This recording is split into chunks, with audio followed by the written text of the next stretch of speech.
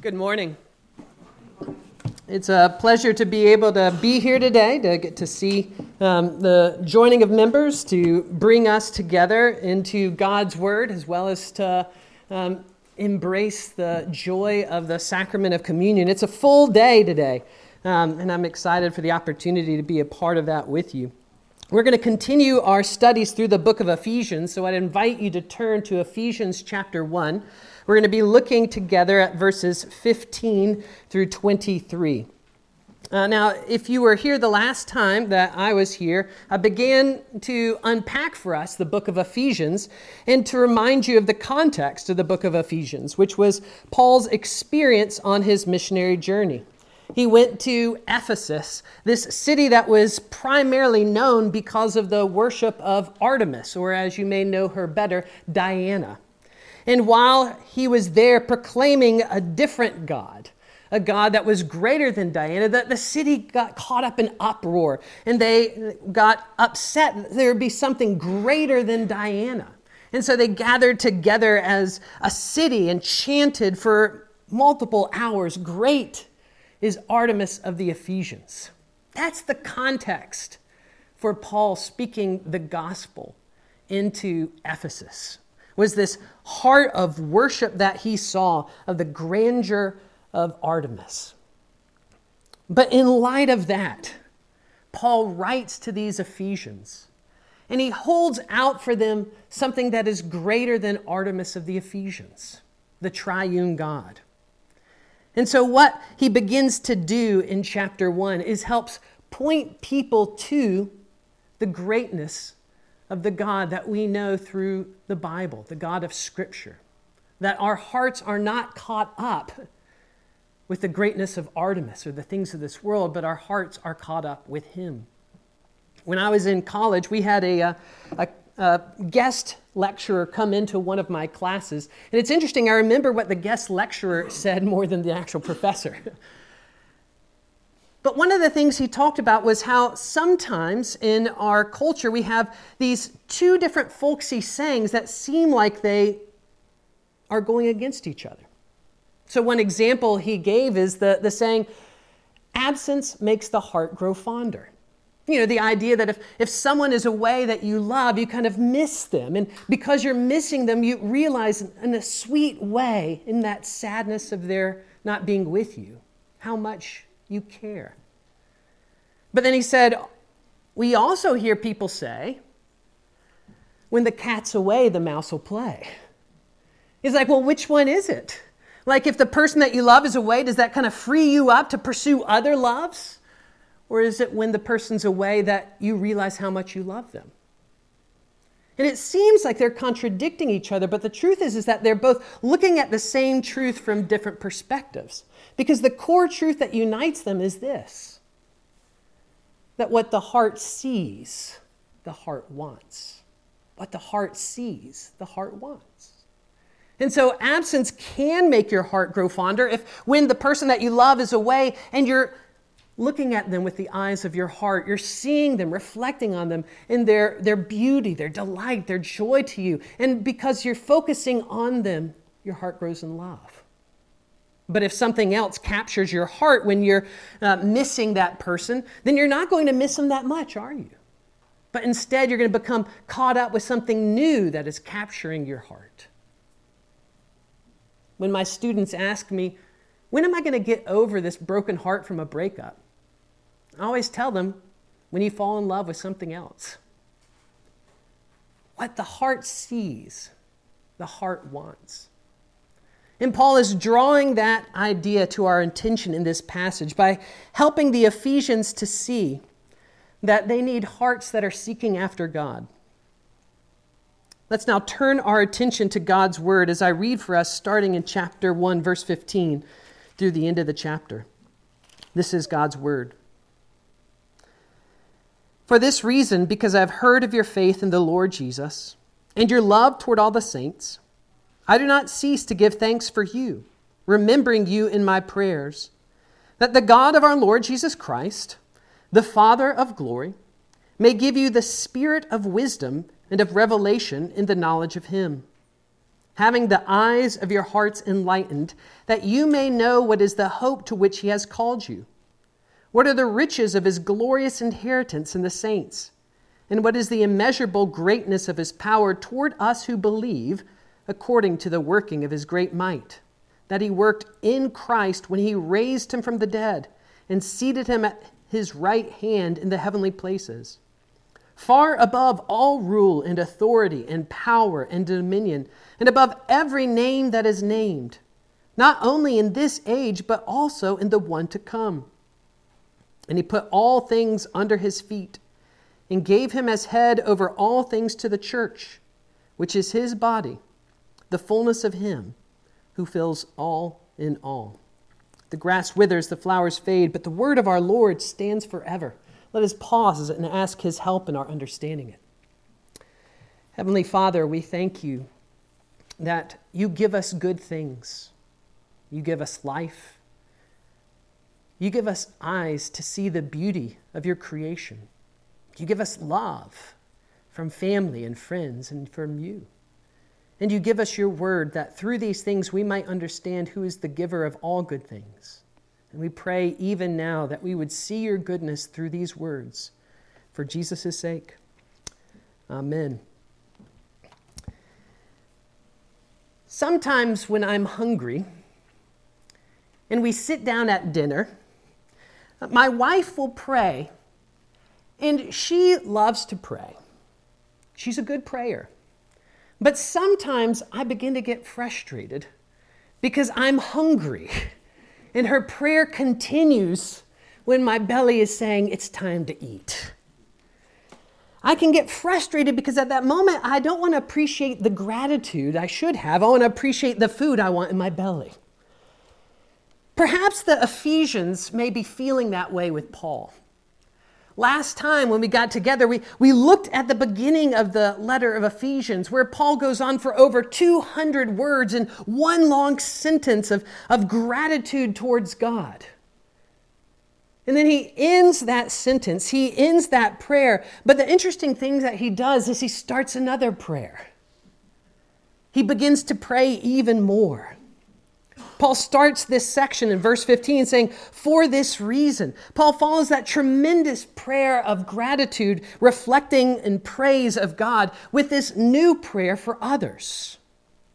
The praise in chapter 1, verses 3 through 14 becomes the prayer of chapter 1, verses 15 through 23. And then Paul takes that prayer that he prays and he pauses and pulls back in chapter 2 before he gets back into praying in chapter 3. The first half of the book of Ephesians is really one big prayer that bounces between thinking about God and then praying to God. And I think this is helpful to start with because Paul is showing us right from the beginning in a sense of what it looks like for us to really know what God is like. When we see God for who he is, when we understand what he's like, when we see his glory, it moves us to prayer. It moves us to speak back to him. It moves us to engage with him. Paul, when he's reflecting on God, doesn't get distracted, but he gets more intensely focused on God. It doesn't move him away from God, but it draws him more into an intimate relationship with God. Paul here is modeling for the Ephesians and modeling for us what he would want for all believers. To see that when we understand who God is, we think about him more.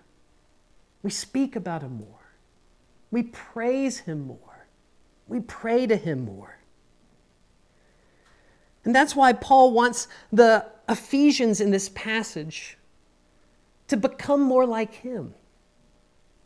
You see, that's what he, in a sense, is praying for as he kind of models for them his own sense of delight in the Trinity. He wants them to be like him, delighting in the Trinity. He wants them to join with him in adoration for God. Paul has already been saying, great is the triune God, much greater than Diana or Artemis of the Ephesians. And he's wanting the Ephesians to join in that chant with him. Great is the triune God. And that's why the heart of what he prays for is seen in verse 18 when he says, having the eyes of your hearts enlightened, that you may know what is the hope to which he has called you. Paul is wanting the Ephesians to know what they have in the love of God. Now keep in mind that Ephesians is a letter not to non-Christians trying to convince them to consider Jesus. Not that there wouldn't be some that would read it that didn't have faith. But what he's writing is a letter to Christians. And so here it helps us to understand that as Paul is thinking about Christians, what he's wanting for them, as he's thinking about the Ephesians, what he's wanting for them is for their hearts, as he says, to be enlightened in the knowledge of God. Now, this is something that's important to us to remember as Christians. That Christianity doesn't encourage you to look inward. Instead, it encourages you to look outward. And this is a beautiful aspect to me about Christianity. It's freeing because the truth is that there's nothing more boring than me reflecting on me. Perhaps you have this experience. If you're waiting in the checkout line, and it's more than 5 seconds, what do? If you're like me, you pull out your phone, right? Why? I don't want to sit with me and my thoughts. I'd rather find something engaging on my phone that could draw my attention away from me. Paul wants us to have our heart not looking inward at us, but looking outward towards God. When we look in at ourselves, we get bored. We get discouraged. We already know who we are, and we probably don't even like what we are. But Paul wants us to take our gaze away from ourselves and bring it towards God. Bring it towards the triune God. Paul wants us to reflect often, frequently, and deeply on who God is. The Scottish minister Robert Murray McCheyne would often say this: for every look at yourself, take 10 looks at your Savior.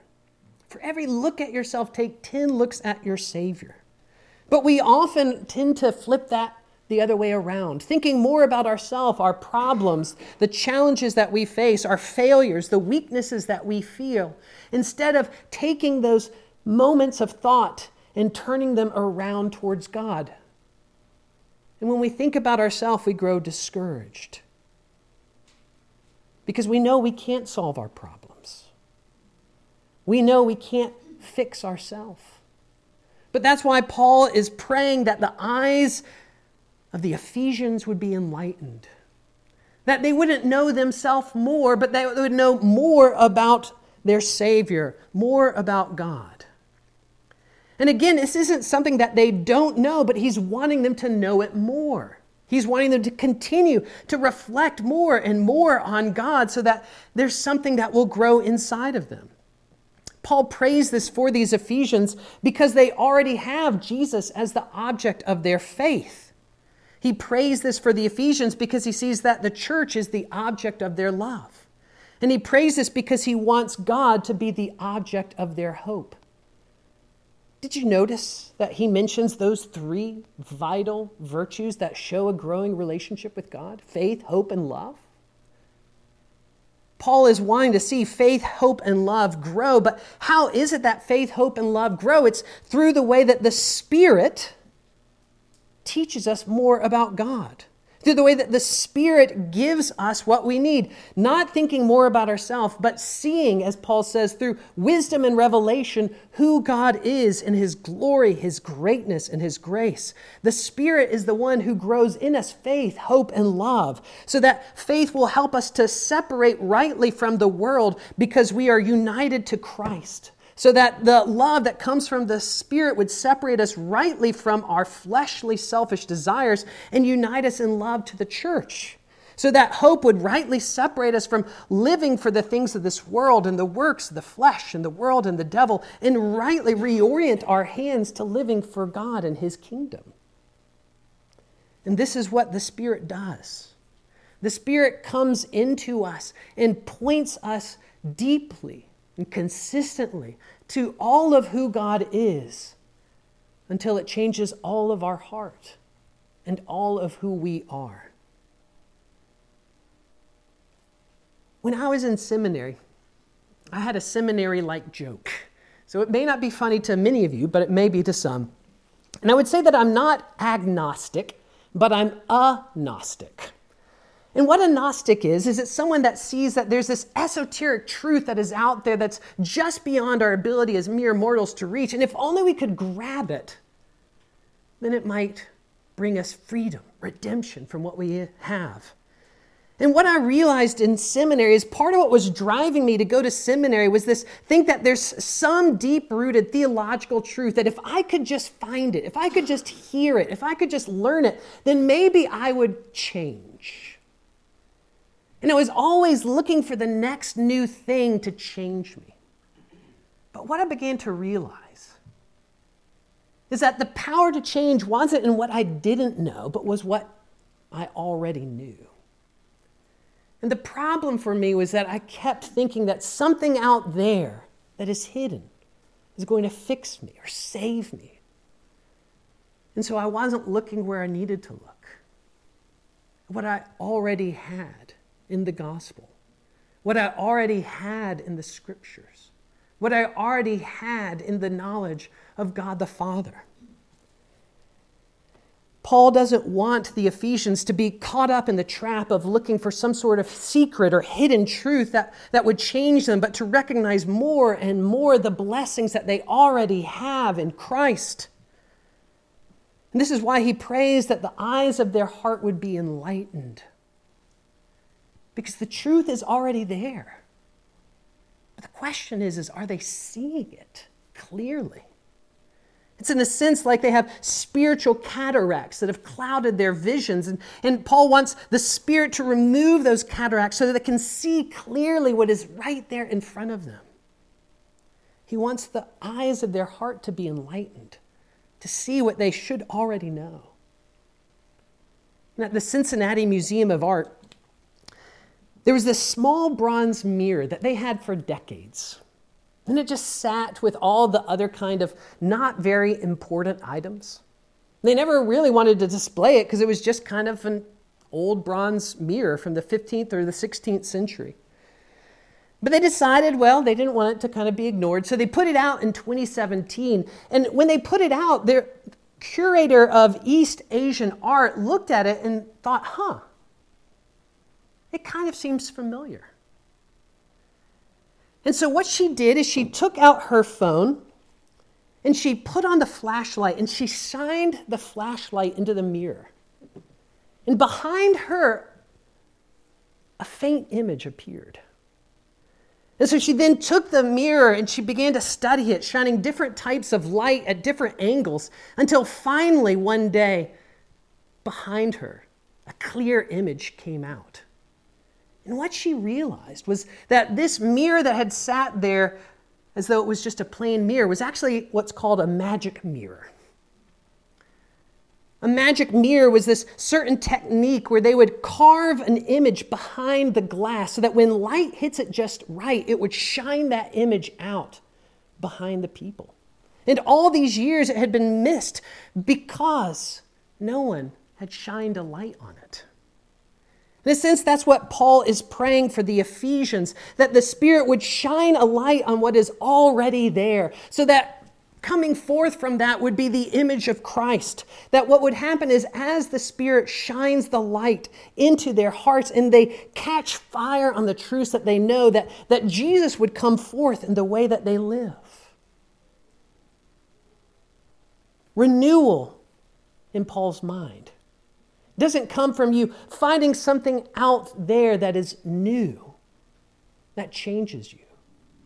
But the change comes from the Spirit shining a brighter and brighter heart light into your heart, so that what you already know is more clearly seen. And Paul helps us to see the things that we should already see, that we should already have when we look to the triune God and what he gives to us. And so he speaks about three things in particular that he wants the Ephesians to see. He speaks about the hope that we have in God, the inheritance for God, and the power from God. But first, Paul talks about the hope that we have in God. As Paul is building on this desire for his people to have the eyes of their hearts enlightened, he describes that one of the things that he wants is for them to have a knowledge of the hope to which God has called them. Paul here has in mind a lot of what he's already spoken on previously in this chapter, in the earlier part of chapter 1, the plan that God has for his people that was given even before the foundation of the world. But he has in mind a sense of hope that what God has as a plan is something that the people of God can have great confidence in. Hope in the New Testament is a looking forward to something that is sure, something that will happen, an absolute certain reality that may not be fully realized. And Paul desires Christians to see that hope, to have that hope shine into their heart. Because he knows that what you hope for will lead you, that what you hope for will guide you. And so Paul is praying that they have a sense of hope that comes from the gospel, from the work of God. The hope of the gospel, the hope of God, is a certainty of a future that's not yet realized. And think about how this hope can transform your life. As the Spirit shines the light of hope into your life, think about how it can change you. Just to give one example. As you get older, do you get more bitter or joyful? Sometimes as I'm getting older and I'm beginning to feel more creaks in the morning, more pain, I was like, I want to look back to when I didn't have these. Those without hope look back and say, back there, those were the good days. Back there, that's the days of joy. That's the days of strength. But a Christian looks differently. A Christian looks ahead to the day when God comes fully in his kingdom, when Christ comes fully and brings fully all of his blessings to his people and says, that day will be the day of joy. That day will be the day of strength. And Paul, as he's writing to these Ephesians in the midst of the challenges that they live in, wants them to know that hope is always before them so that they don't look backwards and think that the better days were in the past, but keep enduring and suffering because they know that the better days are ahead. Paul wants Christians to see their hope that they have in God so that they continue to labor for God, knowing that at the finish line lies more joy and strength than they have ever known. Paul prays for their hope, but secondly, he speaks in verse 18 that they know what are the riches of his glorious inheritance in the saints. Paul wants Christians to realize how valuable is the inheritance that God has. Now, perhaps you're wondering, what is this inheritance that is Paul's speaking of? When he says, what are the riches of his glorious inheritance in the saints, there's different ways that you can interpret it. You could think of it as the inheritance that the saints have that will come in heaven. But there's another way that many commentators reflect on that inheritance. That the inheritance that is spoken of is not the inheritance that the saints have, but the inheritance that God has. That in a sense what Paul is speaking when he says the riches of his glorious inheritance in the saints is saying that you and I are God's inheritance. That you and I are in a sense what God hopes for, looks for. Just as we hope for the day that we will be with him in joy and in strength, so too in a sense God hopes for the day that he will be with us. His joy. Now think about how that plays out for us. When into our heart is shined the light of the Spirit that says, do you know how much the Father loves you? That you are his treasure. That you are his inheritance. That you are what he is looking forward to having. But why is it that we would be so precious to the Father? You know, those of you who are parents know that the gifts that you receive from your children are precious. And in a sense that preciousness of that gift is not so much just in that gift itself, but is in the thought that that child did, the effort that that child did that says, I love you, and that's why I wanted to give this to you. Now, how does the Father receive the inheritance of the saints? It's through Jesus, right? It's through Jesus who laid down his life to buy us for the Father. And to see the extent to which his Son went to win us for him must speak to us about how much God would treasure us.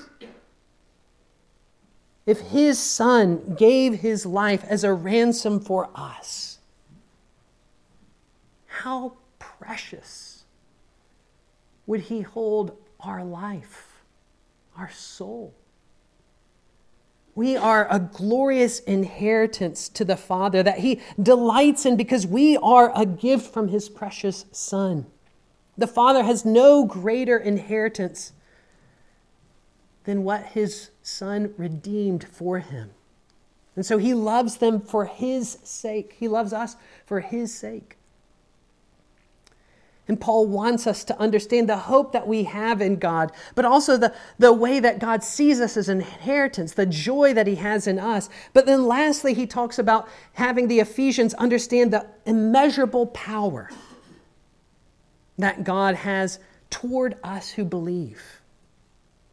Paul knows that people would know that God is powerful, but he wants them to realize that God is not just powerful, but wants them to see the direction of that power. Paul speaks in almost hyperbolic language, describing what's like a mega dynamic power of God. Great is the triune God of the Bible. But the power of God is not something used just for his own glory, but the power of God is used for the glorification of his people. Paul says that the immeasurable greatness of his power is toward us who believe. God uses his power for your good.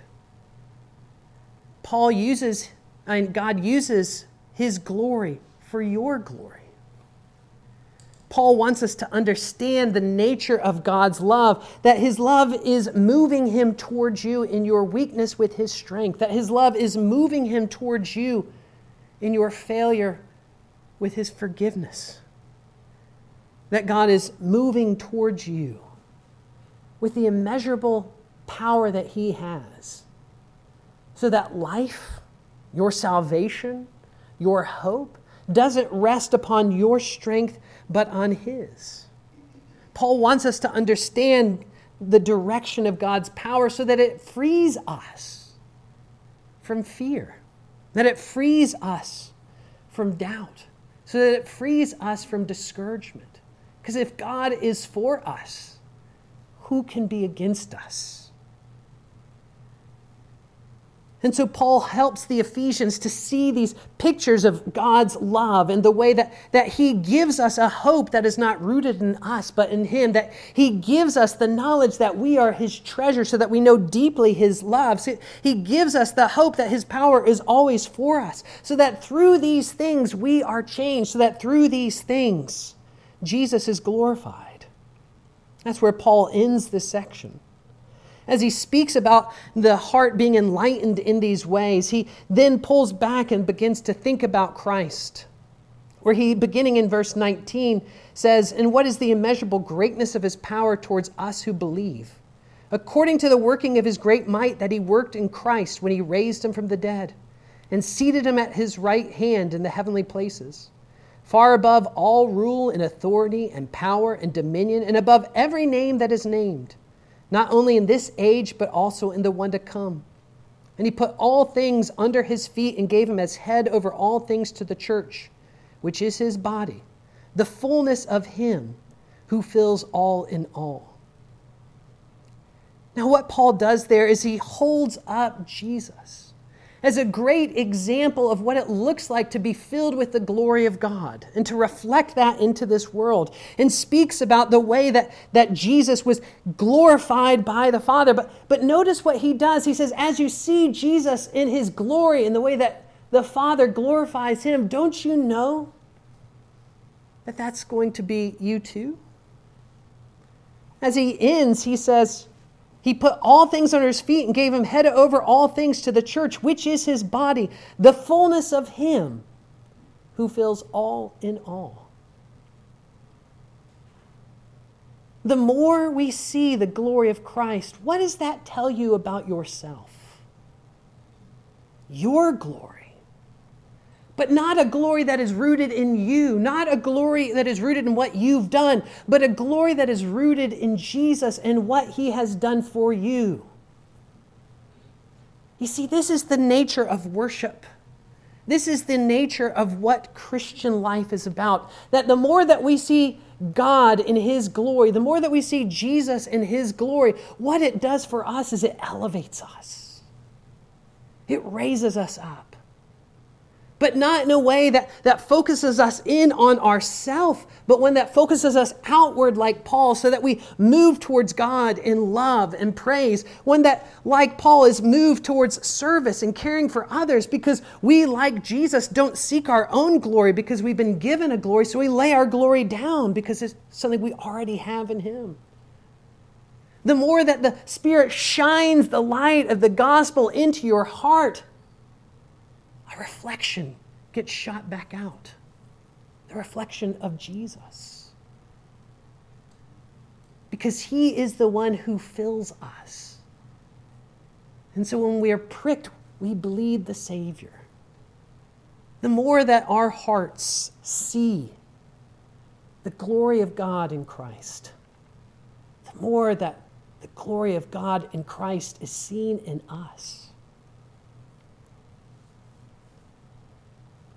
But the beautiful thing is that helps us to know how deeply we must be loved by the Father.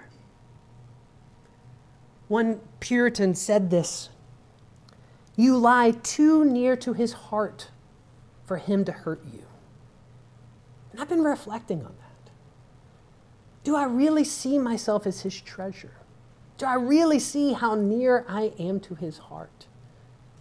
If I do, then I have great cause for hope, great cause for faith, great cause for love. The more that I look at him, the more confidence I have. But the more that I look at my own heart, my own self, the less I have faith, hope, and love. You lie too close to his heart for him to hurt you. Why?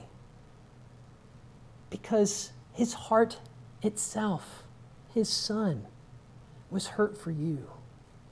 And he would never throw away what was so preciously bought by his son, but would treasure it and use the immeasurable greatness of his power to pour into your hearts his love, that you might be steadfast in hope that he will be with you and you will be with him forever.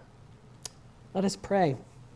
Father, we thank you for the hope that we have in your gospel and the way that it speaks to us the things that we need for life and for godliness. Help us to know these things more deeply, that we might live more faithfully. We pray this for Jesus' sake. Amen.